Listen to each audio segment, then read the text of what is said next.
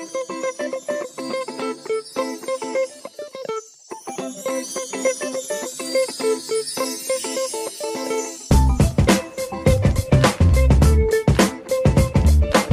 Venters, welcome back to another episode of the Just Checking In podcast. I'm your host Freddie Cocker, and this podcast is brought to you by Vent, a place where everyone, but especially men and boys, can open up about their mental health issues, break down stigmas, and start conversations. Each pod, I check in with a special guest. We have a natter and a chat about all things mental health, as well as anything and everything else they are passionate about. If it helps that person with their mental health, we discuss it. In today's episode, I'm checking back in with one of my all-time favourite guests and someone who has been a trailblazer for positive mental health conversations and breaking down stigmas for almost as long as I have. Danny Bowman is currently studying for a PhD at Liverpool University and also works as a researcher at the institution. He is also the research lead and head of communications at the Conservative Mental Health Group and is a fellow at the Royal Society of Arts. He was also previously vice chair of male eating disorder charity Male Voice ED.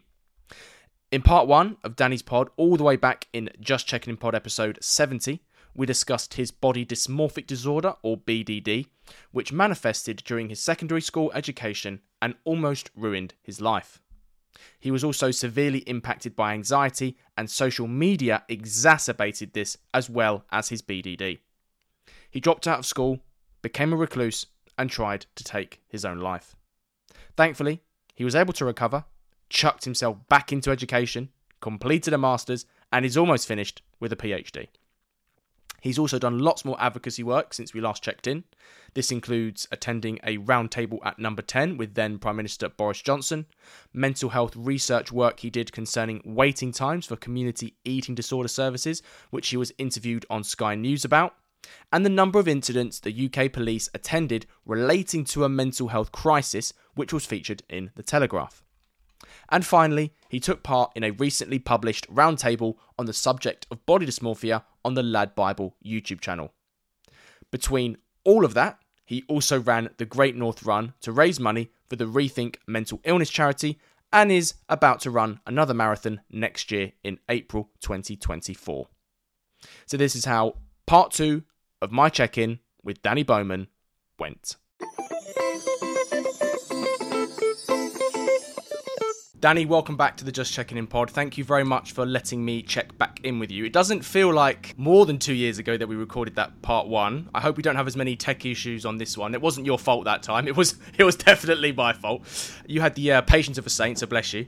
How are you, mate? I'm good, thank you. How are you doing, Freddie? Yeah, I'm okay, mate. I'm okay. I've been in a bit of the wars this year when it comes to my health, but I'm hopefully on the back end of it now. So I'm hoping that by the end of this month, I'll have cleared those all up. But mentally in a good place, mate. In a good place. Yeah. So I have almost seen your recovery play out in real time since we've chatted in the years since, and you've been a very busy bee as well. So you were a busy bee beforehand, but you've been a busy bee since.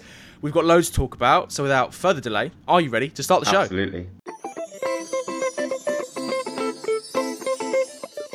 Let's start this part 2, mate, by picking up back where we left off on your mental health journey. So first of all, how do you reflect on your part 1? What was maybe the feedback you got, and who's the Danny we meet now? Absolutely. I mean, part 1 was great. I had some really good feedback, so there were some people who hadn't heard my story before, hadn't engaged with it, and yeah, were really, really kind about it, which is great to see, and it shows how much progress that we've made.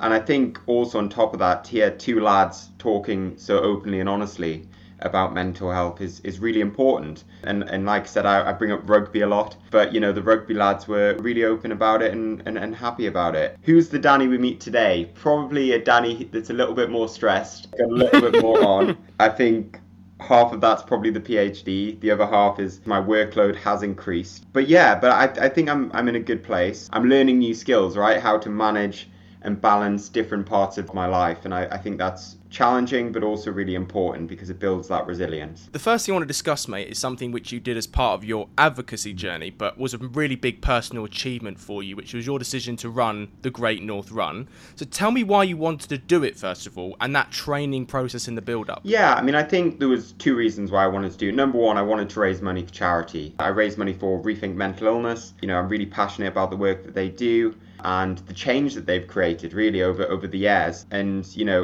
I remember telling the story about Rethink Mental Illness and just how pivotal that their work has been in my life. I think back to 2006 when I first started developing certain intricacies, and then in 2000, I think it was 2007, 2008, they started the Time to Change campaign, which really started to reduce the stigma around mental health. And then onwards from that, they've just continuously lobbied government, told lived experiences of people, and it was personal to me. I think it felt like they'd been there all along the timeline and really backed people like me. So that was really important.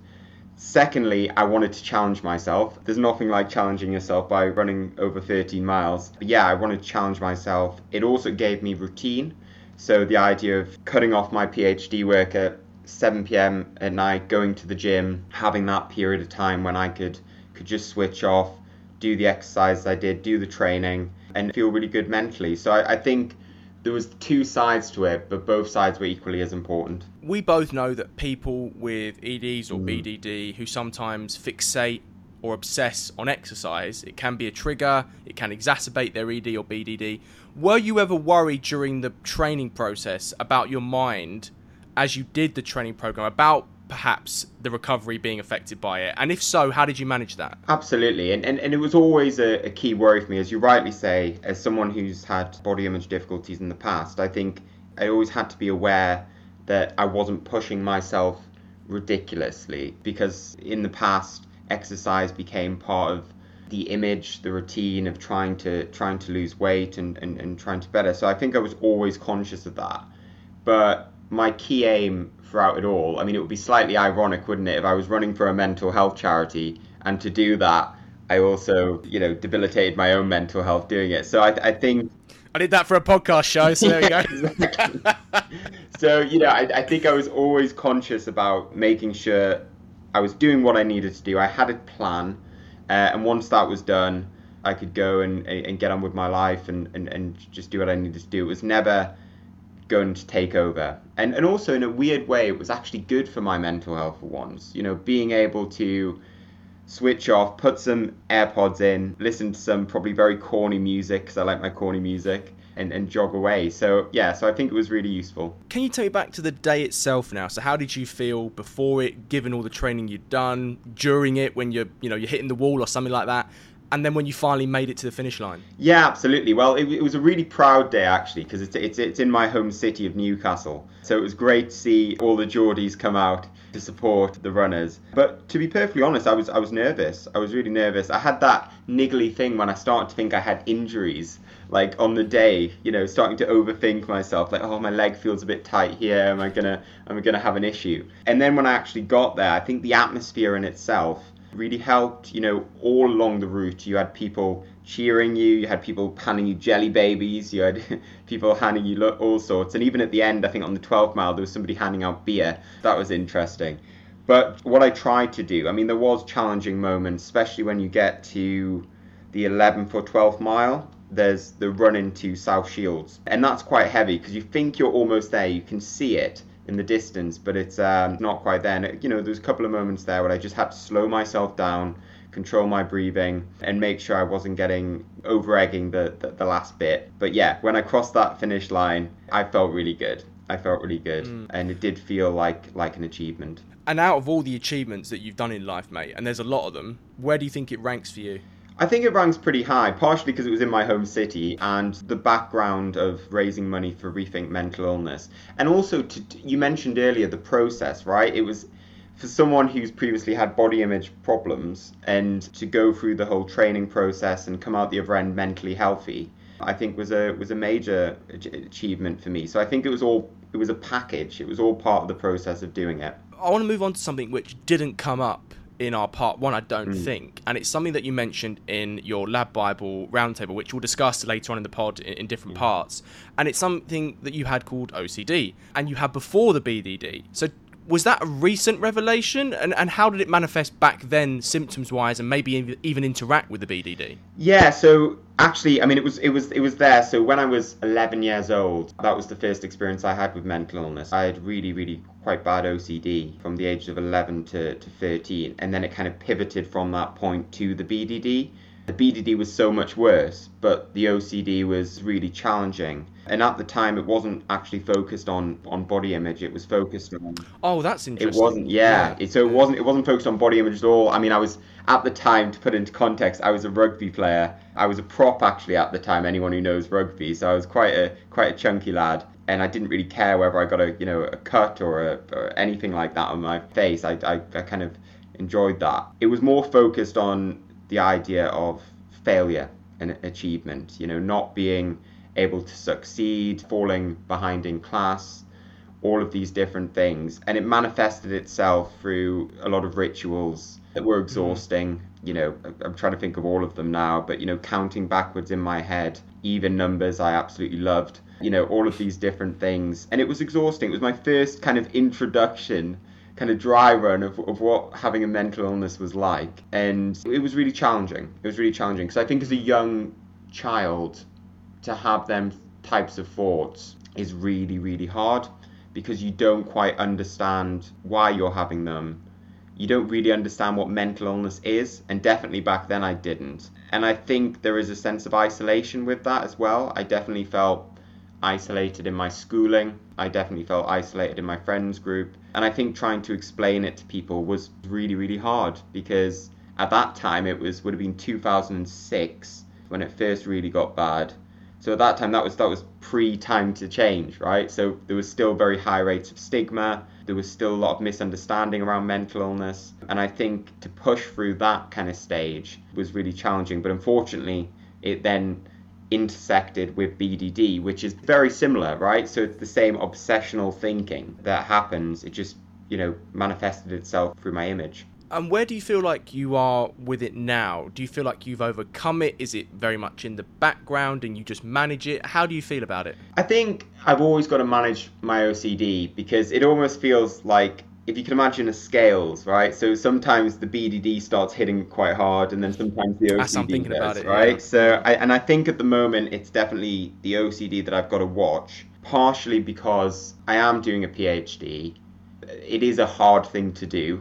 And there is a risk of failure, whether we like it or not, there is a risk. And I think I've got to make sure that I'm not letting the OCD overtake that and almost dramatize it, right? It's a difficult thing to do anyway without OCD saying that you have to work an extra 10 hours in the office, right? Just to get it done or you're going to fail. But, to be open and honest, it is always a challenge, right? You've always got to balance these things. And you've always got to make sure that you're, we're calling this the checking in podcast. You need to check yourself, right? And make sure that you're doing everything you can to prevent it from occurring. Well, let's talk about the PhD now. So you're studying a PhD at the moment at the University of Liverpool. So after completing your master's, why did you take this decision to continue studying in academia? And how are you managing your studies alongside your advocacy work and your mental health? Because it's not an easy task, is it? No, it's not. And, I think just to answer the first question, the reason I decided to continue was mental health, right? So I wanted to continue helping people with mental health problems. My PhD, ironically, is on mental health policy. Yeah. There's a lot of irony in this podcast. A lot of irony in this podcast, a lot of it. So I'm looking at the politics of mental health, so looking at how political parties have interpreted mental health policy and whether they differ and diverge, which has given me some amazing experiences, right, of interviewing quite high-level politicians and asking them about it in an academic sense. So all of that is great, and it's opened so many doors to do that. And I've got a great supervisory team that supports me all the way, very conscious, of course, of mental health as well, which is good to see in academia. So I think all of that is really good.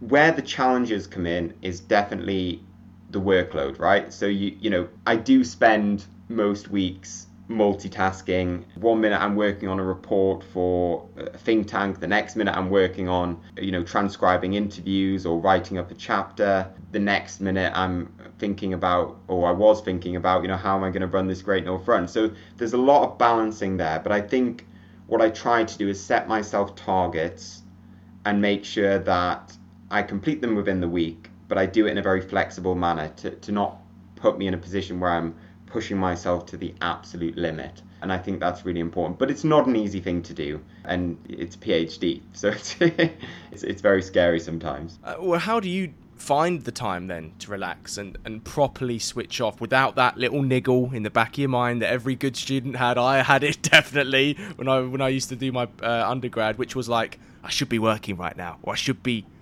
writing something right now instead of relaxing. I'm glad you said that, Freddie, because I have the same predicament. So it is really hard to switch off, I've got to be honest, because when most of your life is revolving around one issue, right? Most of the time, ironically, is mental health, right? So most of the time I'm thinking about, okay, well, what's the next policy route I can look at? What do I need to do with this chapter to make it work properly? Is the data correct, which is the bane of my life at the moment? It's all things, but my saving grace is probably Disney Plus and Netflix, I'd say.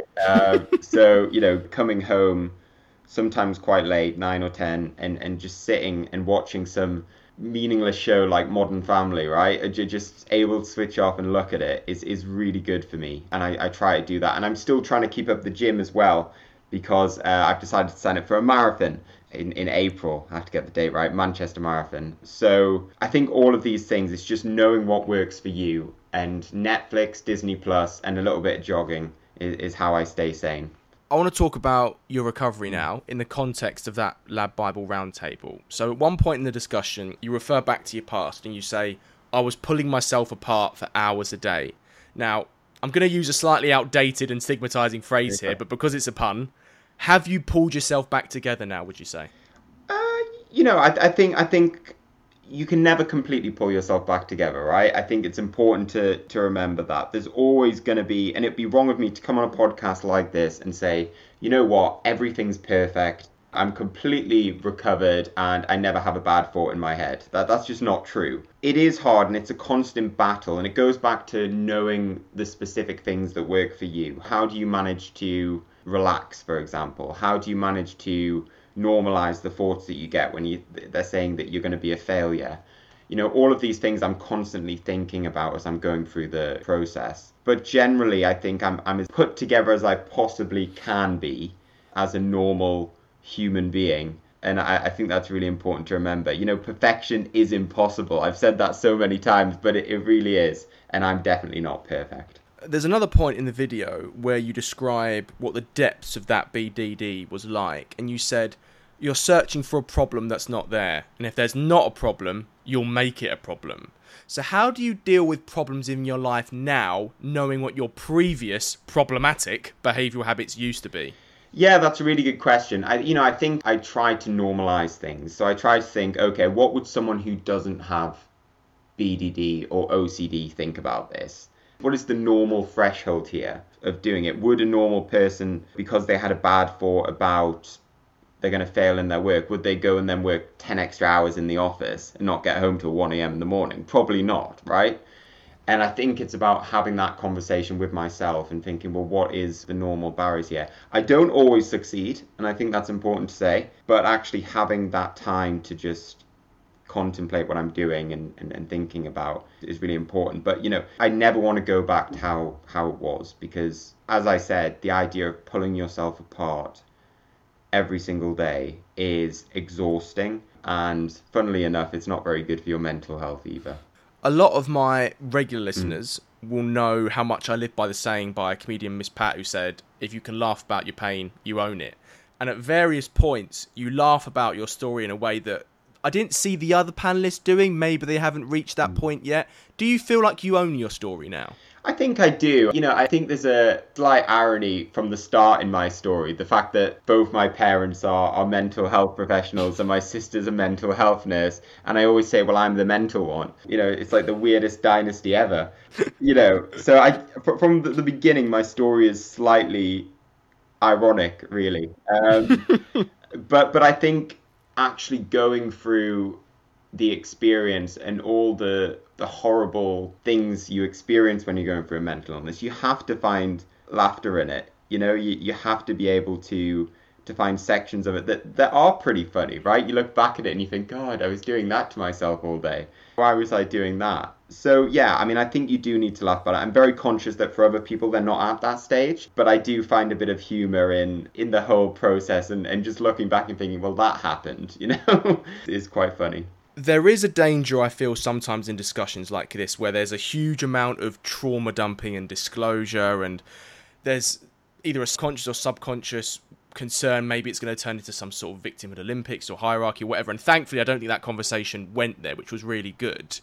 Were you conscious in your own contributions of pushing a message of hope and recovery from your perspective? Absolutely, and I'm always really conscious about that because I think on the one hand, you know, it's important to stay level and say, look, it was a difficult time. I did struggle quite a lot. But at the same accord, it's about also saying, well, yeah, but look at where I am now, okay?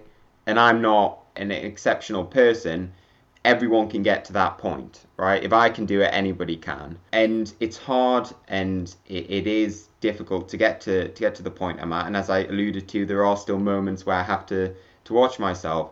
But actually, the courage it takes a lot of people just to get through them stages. It does take a lot of courage and it does take a lot of time. And you have to also be willing throughout that process to slightly fall on your face and not always get it perfect and make mistakes. And I've made a fair share of mistakes. But to get to that point where you feel like things are improving and there's nothing weak and there's no victimhood within the people around that panel. I was really inspired by them. 100%. They're incredible people and they should be immensely proud of themselves. Well, my final question before we reflect is on that point where there's a really touching moment where you make those compliments to them and you say how inspiring all of them are and how they've used their experiences to help others. Was that a conscious effort to take on a sort of mentor role? And do you see yourself moving into that role more as you get older and continue your recovery? Absolutely. I mean, I wouldn't say it was necessarily a conscious effort, but I think I always think when we're having these discussions, you have to make sure that, I mean, especially the people that were around that circle, they were so brave to actually come on and say the things that they said. And also on top of that, I know a lot of their work and what they do, to actually then take the leap to help others and look beyond yourself and do that. I really felt that they needed to know that and they needed to be told that actually, look, you're doing a great job and what you're doing, whether it's Lad Bible or anything else you do in your life, you're making a difference. And I think every campaigner needs to be told sometimes that actually what they're doing is making a massive difference to people because you don't, you know, a lot of people do a lot of campaign, they don't get told it enough. That actually what you're doing is changing people's lives. They may not come to you and say thank you so much, but they are changing the discourse around and the contents around this discussion, and they should be incredibly proud of themselves. Well, you're making a massive difference, mate, and I didn't hear it in the video, but so I'm saying it to you now. You're making a massive difference, and I think you have genuinely been a trailblazer for a lot of these issues. You were one of the first people I saw who was talking about BDD. And you've just continued to go from strength to strength. So I think you should be really proud of yourself as well, mate. I appreciate that. Thanks, Freddie.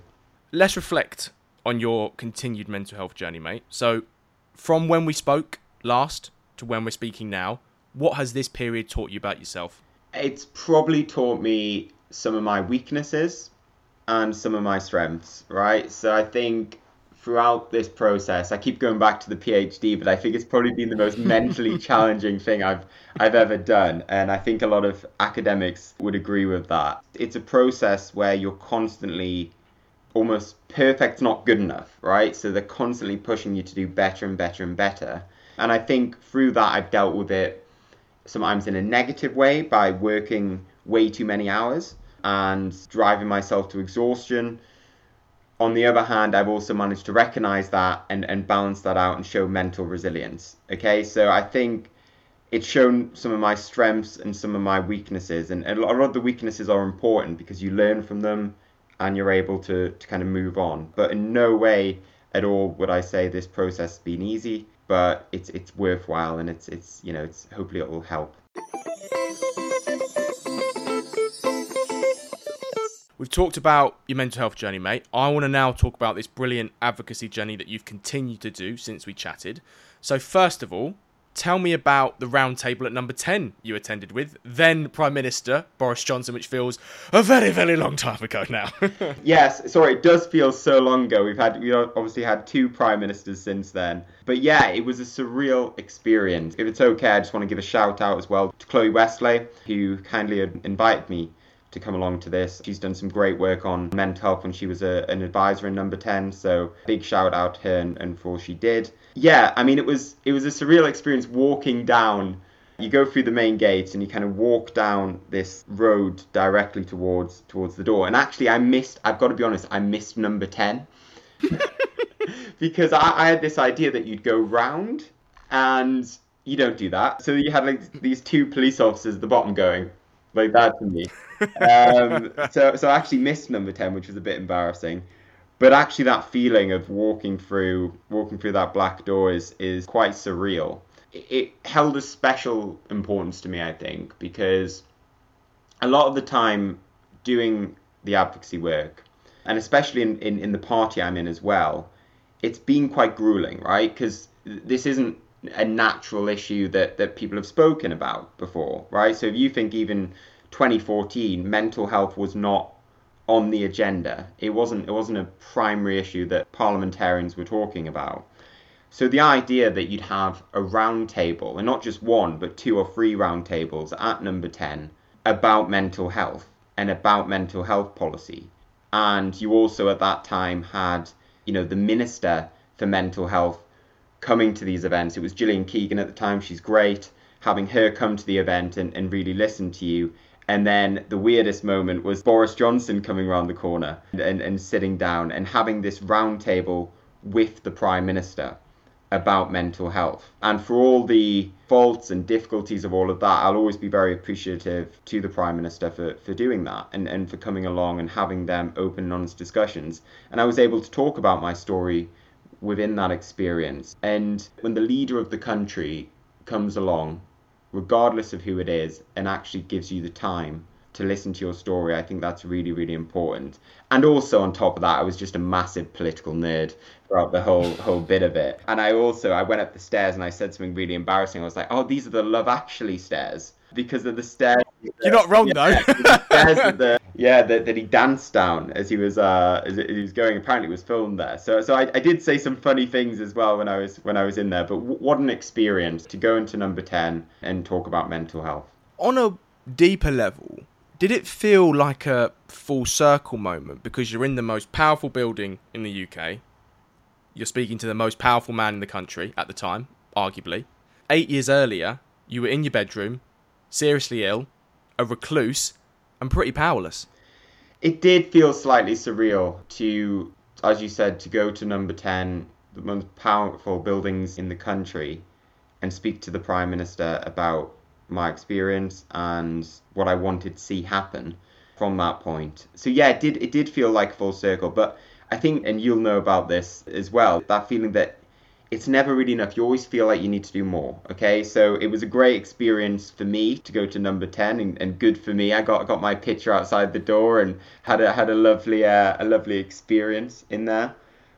But the real work is the work on the ground, right? Where you've got to be able to change attitudes in everything you do. Everything from working with charities to supporting future campaigners to get their voice out there, to doing a PhD. All of this work is equally as important to make sure that we're getting it going. But I've got to be honest, it was a great day out. Let's talk about all that important work, mate, because you've done a lot of really good on the ground stuff. So the first one I want to talk about is some really important research work you did around waiting times for community eating disorder services in the UK. So tell me about the state of play and what solutions maybe did you propose through the research too? Absolutely. So I decided to do this research last December because I recognised that eating disorders specifically obviously were a major issue. I wasn't quite sure what the state of play was around waiting times. I'd heard a lot about it, but I thought, okay, well, if I can do this research and see what the results are, they may not be, newsworthy results, but it doesn't really matter. I just want to see what the state of play is. And unfortunately, what I found is huge disparities between different areas. So in certain areas, there was much higher waiting times than in others. And that's a real concern for me, right? Because, you can't control where you're born, and that has such a massive difference on whether you get the support that you need or not. The postcode lottery, so to speak. Postcode lottery, absolutely. And too many people are losing out on that lottery. So I think I was determined to make sure that when I did do the work with Sky News, that I almost wanted the government to reflect on, first and foremost, the lived experiences of people. So I thought it was really important that they had more people like Hope Virgo, for example, who are really pushing this topic. It should be the Queen Hope Virgo now, to be honest, how much work she's done. She is incredible. She is absolutely incredible. She's a force of nature.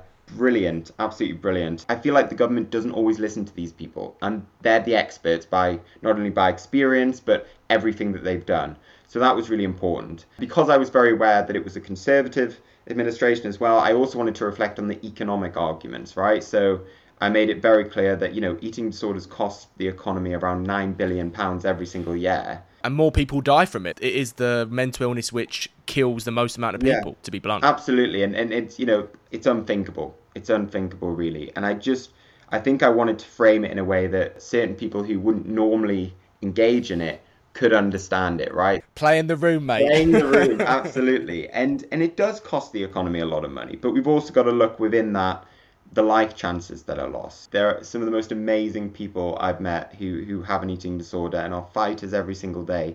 We're losing something, okay, if we don't help them and support them. So I think it's vitally important, I think I stress that we do have that extra investment and also expand the choice of services available for people with eating disorders, which I think is really important. But we most certainly must always focus on recovery, okay? Recovery is the key because it is possible, and I think we need to engage with that conversation. And outside of the postcode lottery, what other factors contribute to the delay? So, for example, is it simply a lack of funding? Is there a massive increase in demand where more and more people are going to the service? Social media is creating a social contagion amongst teenage girls predominantly, but also increasingly teenage boys like yourself was, Danny. What lays at the heart of the problem? Is it all of these? Is it none of them? Is it a combination? I think it's multifaceted, and obviously I wouldn't want to blame any one source. I think it is different. There isn't, we know historically mental health services as a whole have not been invested in enough. And I think we don't have enough investment. We don't have enough routes for people to access services. And what we're also finding is because people are waiting so long, they're becoming more acute, which inevitably means that their needs are much more extensive. So that's really important. And that yet again goes back to the economic argument. I'm saying if you can address these early, we won't need to spend loads of money on inpatient support and things like that. So I think that's really, really important. There is a rise, obviously, in young people experiencing eating disorders. We've seen that. It's multifaceted. Obviously, social media is playing, I'm always very critical of social media. Social media is playing a big role. But I think there's also other factors. And I think it's about making sure that people have enough awareness about what eating disorders are. They can identify it early. And also reducing that stigma. There is still a stigma around, whether it's women or men, around opening up about an eating disorder. Some people, I've heard these comments, some people don't think they're real, they're real things, or they think that actually people are just, being a bit soft. This is the type of rhetoric you have to deal with on a daily basis when you're doing a lot of this work. So it's about raising that awareness and really encouraging the voices of people with lived experience to get out there and encourage more people to come forward. From your perspective, Danny, there is a narrative in the mainstream conversation around mental health generally, which I sometimes get quite annoyed about. And it's people who say, oh, just reach out. If you're struggling, just reach out. And from your perspective, what you've obviously found is that when people do reach out, at one stage, they can't get the access to the services, and then they become worse and worse. Maybe they do get access at crisis time, but that's not what we want. So when you get asked this in interviews, or maybe the interview isn't maybe across their brief as much, how do you respond to that? I think it's really important. I always say we've overcome the first barrier of mental health. We've overcome the stigma part, right? I think there is still stigma there, of course, and we still need to keep battling that. But if we're going to do that, we have to make sure that the services are available for people. It's not enough to say, open up about your mental health, if then you go forward to get access to treatment and then can't access it. It's just ridiculous. So we need to make sure that we've got the infrastructure available so people can access it. So for example, This week alone, the government has invested £5 million in mental health hub pilots, okay? An amazing opportunity to potentially get early intervention at an early stage so people can access these things and not actually need to go further down the line for clinical services. That's not a solution for everything, and there does need to be extra investment in community mental health services to make sure they're available.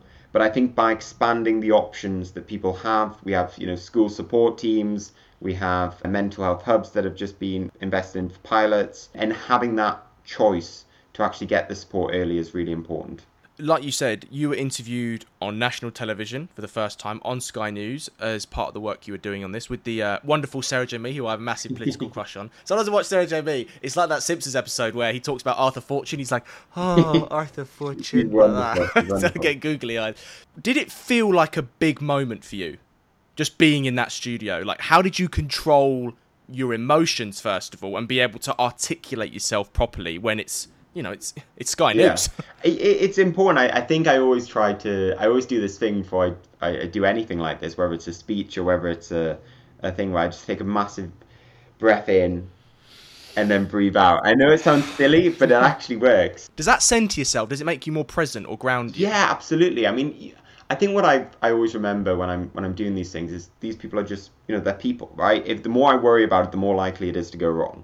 Okay, and the more likely it is I'm not going to get out thing. I also make sure I'm on top of my brief, right? So I always make sure that I've got 3 key points that I draw up. What do I want to get out of this interview? It's not just to be on TV.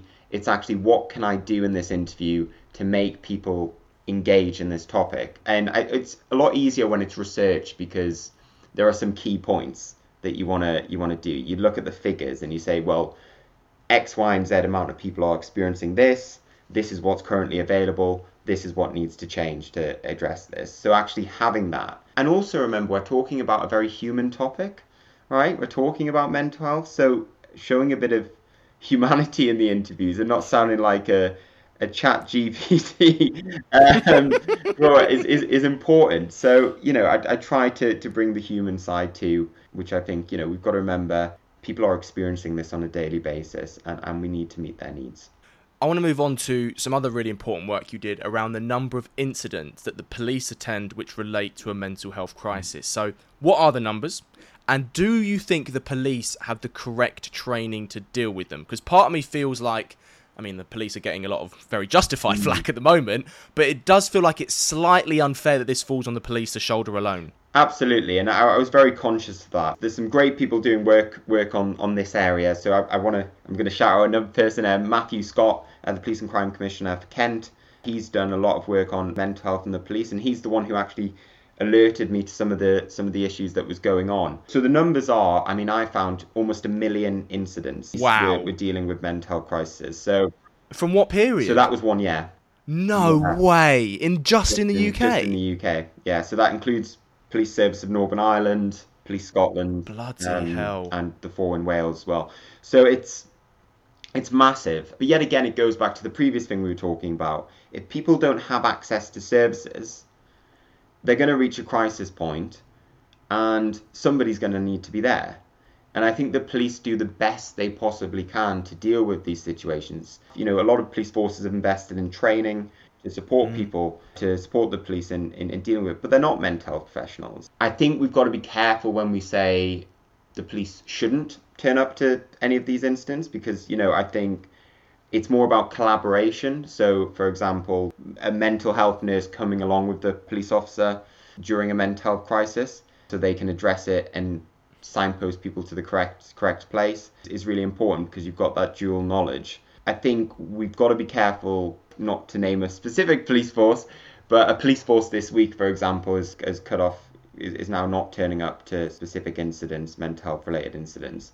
And I think that's a bit of a risk because I think if somebody's in a crisis and they may need the application of a section 136 or whatever, it's important that you've got as much expertise there and as much support there as possible.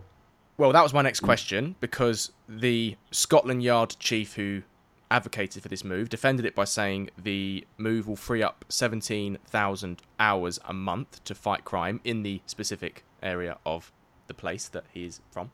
And The new program, which is called Right Care, Right Person, where operators can only send officers to an incident where there is a risk to life or serious harm. Now, the key question for me is here, how do they determine which incident fits into that category? As we both know that for men, we can play down how we're truly feeling on the phone to our family, to our loved ones, because sometimes it's stigma, sometimes it's just, we just want to feel like we can kind of get on with it and we don't want to be a burden to others. So do you think it may create more problems than it solves? I think it's a massive risk. I mean, I wouldn't have taken the approach that Scotland Yard's taken, right? I wouldn't have taken that approach. I don't think these issues are black and white. So you can't just go from one extreme to the other. And, do I recognise some of the concerns that the Met Chief brought up? Of course I do, right? It does take a lot of police time. If you're going to an incident and then have to wait with someone in accident and emergency for 8 hours, that's taking an officer off the beat. And I completely understand that and have sympathy with that. However, as you rightly said, people do play down incidents. And I've got to be honest, I think if somebody is calling the police because of their mental health, they probably reached the end of the road, right? Most people will not just immediately go, okay, I'm in a mental health crisis. What am I going to do? I'm going to call the police. They wouldn't want that, really. They don't really want that. They probably want a health professional. That's what they need. So there are ways to work around this. There's some great schemes around the world that are being used. So number one, I talked about the idea of a mental health nurse going or being in the car with a police officer who attends these incidents. There's also mental health entrances. There's this scheme around the world where they do mental health entrances at A&E departments to kind of speed people through. And I also think there's some other schemes where they have crisis cafes. I know in Kent they've got some crisis cafes where people can go if they're in crisis and the officer can leave them there and then get back onto the beat. So there's ways around this. But I think the approach taken by the Met Chief is a bit irresponsible, to put it bluntly. I think it's a bit irresponsible. I think it's very short-sighted. I'm hoping that as time goes on, it'll become a bit more developed and people get a bit more sensible about it. But not all police forces are taking this approach. Just to say that, important to say, there is a level of autonomy there, and different services are not doing this. So I don't want to brand the entire police. It's one service. And that work was also featured in the Telegraph, which is a really big positive achievement for you too, mate. Let's move back to the Lad Bible Roundtable from an advocacy perspective.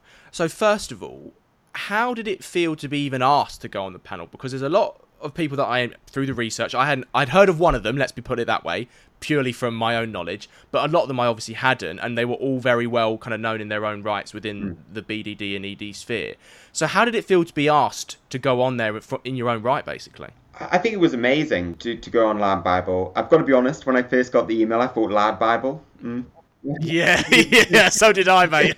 This is a bit of a risk. But I tend to take the approach with a lot of these things that actually, I could shy away from it and not do it. Or reach an audience that you potentially wouldn't. Exactly. Do you know what I mean? The Lad Bible audience, I'm not sure on the specific demographics, but I've got in mind what the demographics might be. And this is an area, a group of people who probably wouldn't speak about mental health normally. So actually, at risk of getting a couple of negative comments that inevitably you're going to get, instead of not reaching out to this community which struggles to speak about mental health, I think I chose the latter because it is important. But like I said, there's always a risk that you will get negative comments or it will be perceived the wrong way. But I've got to say to Lad Bible, they did a brilliant job. Yes, they did. And I've seen other panels in this format on other issues, on other channels, do it badly, and there is an element of doing it for clicks or asking people who they know will have conflicts and stuff. So I think they did a really good job, to be fair to them. I also thought it was a really refreshing change and something that I talk about a lot, to have made the panel 50-50 in regards to sex balance. So did you feel more empowered to speak more openly and confidently just having the two other lads, George and Charlie, on the panel with you, as opposed if it was you and 5 other girls? Because I imagine your advocacy years in the early parts were a bit lonely in that respect. There wasn't a lot of lads talking about it. Yeah, absolutely. And it was really refreshing. And George and Charlie did an amazing job. I think having it 50-50 also reflects BDD, right? Well, just about. I think it's 60-40 in relation to BDD. So 40% lads, 60% women. So they did reflect the general trend. You mentioned my earlier stuff. Yeah, it was quite hard actually, feeling like the only man in the room. Same, mate. Yeah. So, I mean, you know what it's like, Freddie. It is quite a hard thing to do, and it does take a lot of courage to do so, which of course you've shown time and time again. So, it is a bit lonely to have a panel like that is 50-50. It does empower you to talk about it from a male perspective and be open and honest about it. And also, you probably noticed in the interview that we shared a lot of commonalities, right? So, I remember George saying about rugby, right? And I was just like, oh, great, Finally someone else speaking about rugby. I thought it was quite timely as well with the Rugby World Cup going on at the same time. But yeah, I mean, just small intricacies that you recognize and the difficulties and the barriers that you face being a man were resolved through having 3 of us on the panel. You spoke earlier in the pod about never being able to be perfect, right? And that was one of the lines you said in the Lad Bible discussion. I loved it because I think it was really pertinent. So moving further than that, how do we take that message and give a positive one to the young lads coming up? Because so many of them, for good reasons, want to look after themselves. So many of them also for good reasons want to look good for girls and improve their dating skills and all of that, and that's fine. But when it becomes an obsession is when we know it can become problematic really quickly. So how do you think we give the positive message? Well, I think the positive message is, I say this a lot, but the biggest strength you can have is having positive mental health and also role models as well. Yeah, and opening up when you need support. There's no weakness in that. I know it sounds cliche, but it's really, really important. And I think what is really important about having discussions like this is getting into areas where there is that masculine culture. So Lad Bible was a good example of that. But also we're talking on a ground level, gyms, for example, getting into gyms and talking and linking it in almost with the process. I know a lot of rugby lads, for example, who, manage their food and go to the gym and they have a process. Why aren't we talking about mental health within that process? Because it's equally as important for a training plan as anything else. And I think it goes back to the point of trying to merge that message into the norms that these lads have. And I think it's really important. And also that perfection is impossible. But I think we need to go further than that and really recognize the types of communities, what they stand for, and how we can reflect our approach to make it understandable to them. So. Yes, exactly. Yeah. You spoke about a double stigma men feel who have an ED or BDD. Tell me what you meant by that. Yeah, so obviously there's the first stigma of having a mental illness, which is hard enough to deal with still. But then you're talking about body image and you're talking about the way you look and you're a lad. And every lad will know if you walked into the rugby changing room and said, mate, lads, I'm worried about my weight, or I'm worried about my skin, or all these different things, you would be absolutely bombasted for. I mean, you would get it thrown back in your face. I guess it depends on the severity, though. If you're saying I think if you've got severe acne and you're saying that, I think there would be more of a general understanding. But if you on the surface looked completely fine in air quotes, maybe there would be a lack of education. I think so. Yeah. I try to be optimistic. No, absolutely. Sorry, correction. Yes, I would say that probably if there was an obvious thing there might be a bit more understanding. But even then, I mean, yet again, I can only judge this off my experience, and my experience would probably be that even if you had a spot, for example, and you're really overthinking about it, you'd probably get ripped a little bit if you were to talk about it. So, and I think that's really, really, really hard. But I do think that stigma is slowly reducing. I think lads are becoming more open about their mental health because they recognize it as something that's equally as important as their physical health. But there's still a long way to go. And I think that double stigma is still there. And it's something I experience when I do the work I do, when I talk about what I'm on about. As soon as you mention body image and you're a lad, suddenly there's almost like a groan. There's like a face like, oh, okay, right, yeah. And that's something we need to get over because it is still a major issue. Do you think, going deeper here, for a lot of straight lads, because in gay culture, there's probably a lot of body image issues as well, but because there's perhaps a more overt stereotypical way they take care of themselves, maybe there isn't that stigma on the surface, but for a lot of straight lads, is a part of the taboo here, or shame, that eating disorders, in their view, stereotypically affect females more, and the care over your looks, or even obsession over your looks, is perhaps seen as a more stereotypically feminized behavior.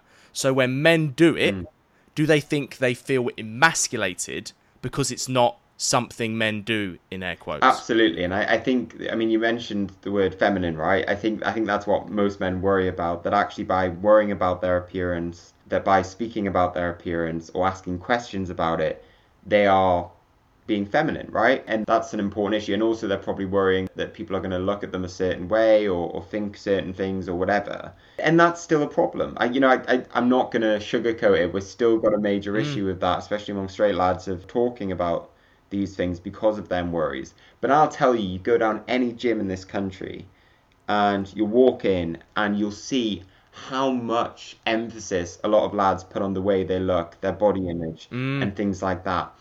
How do we then get into them communities and say to them, look, that's fine, you're obviously emphasizing your body image, but is this a problem, or are you struggling a bit, or how is this affecting your mental health? And I think when you put it in terms that they can understand in maybe a gym environment, you can get through that, because like anyone will know, you go to the gyms, you see how much emphasis and how much pressure lads put on. Medically emphasis too, as well, for a lot of it. Absolutely. So there is that. I mean, it's clinical the way they're doing these things, and it's just about how we introduce mental health into that conversation, which is really important. And where do you see the conversation going forward then, before we reflect? What areas do you think we need to tackle first? What do you think is not being spoken about, even in this issue, which we are being very open about? I think, as I said, where I'd want the conversation to go, and I think what we need to do is get into these communities, especially amongst lads, and talking about these issues. But we're mostly kind of listening to them and how they want to talk about the issue, or how they need to be listened to, mate. I don't think there's enough listening right now at all. No, not at all. And I think by doing that, you can also get across to them. I think more broadly on mental health, I think we've got to be really careful with the direction we choose. I'm already seeing in Parliament that mental health is being less talked about. So we've kind of had this spike, and then it's kind of gone down slightly. So I think it's about pushing that conversation and making sure that we're doing it, but also making it more sophisticated how we're talking about mental health. Yes. I think we've moved on from it's important to speak out kind of thing. We need to move. It's not 2016 anymore. It's not 2016 anymore. It really isn't. And we've got to become more sophisticated. How do we build a mental health system for the future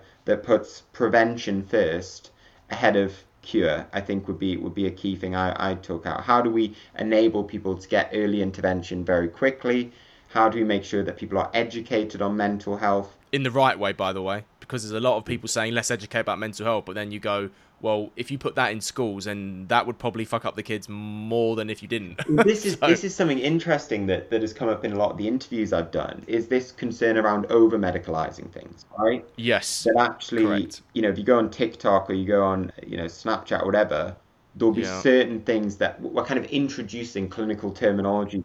Self-diagnosis. It's self-diagnosis social contagion, mate. DIDs, only 50 odd people have ever been diagnosed with it properly. TikTok, Tourette's, all that stuff. Absolutely, and I couldn't agree more. So I think that's a worry. And also it has a knock-on effect, because you get a lot of people who are then coming forward for help that don't really meet that clinical threshold, which then congests the system, which means that people who really need the help can't get the help that they need.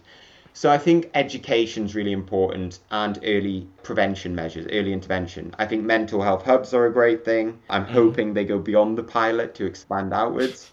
And I think having school support teams are good, but I think we've got to make sure that that's as much about educating people as it is about diagnosing or identifying, because in the right way as well. Absolutely. I sometimes get quite pessimistic about this, mate, and you're a very optimistic Maybe person, so maybe you have a different... know. Yeah, I don't know. Well, you may have a different perspective on this, but do you get frustrated with the mainstream conversation now? It just seems to pop up on awareness weeks, and then the awareness weeks kind of just repeat the same thing I've been hearing since I started Vent, which is 6 years ago.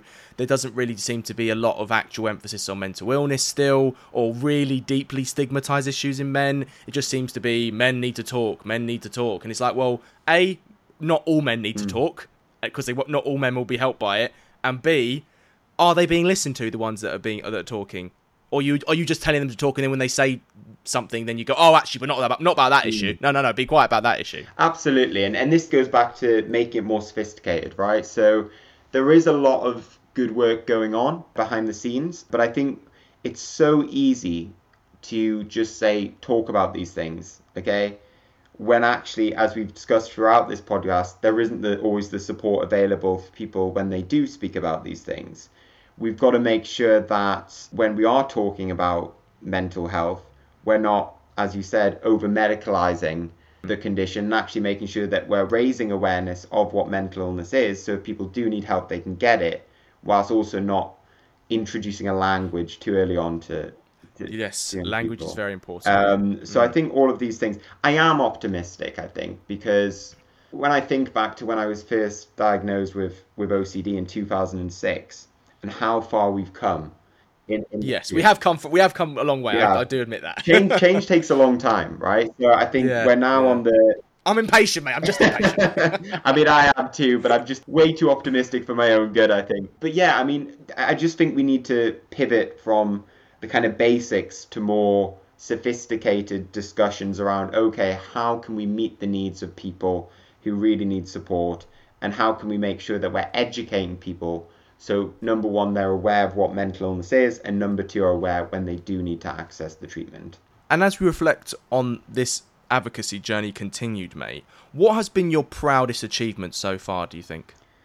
I think, I know it sounds weird because all the work, I mean, there's a personal achievement and there's broader achievement. I'd say personally, education's been a big part of my recovery, I'd say. So I think doing the PhD is a major achievement for me, and almost getting to the end of that would be incredible. I think from a broad perspective, it's almost like a package. It's been part of this whole process of working with some amazing people, meeting some amazing people, and seeing that change slowly happen, I think is really, really important. And that's been a proud moment for me to be part of that in a small way. So there's a long way to go. There's a lot of work still to do, and I'm very conscious of that. But we must never forget, how far we've actually come.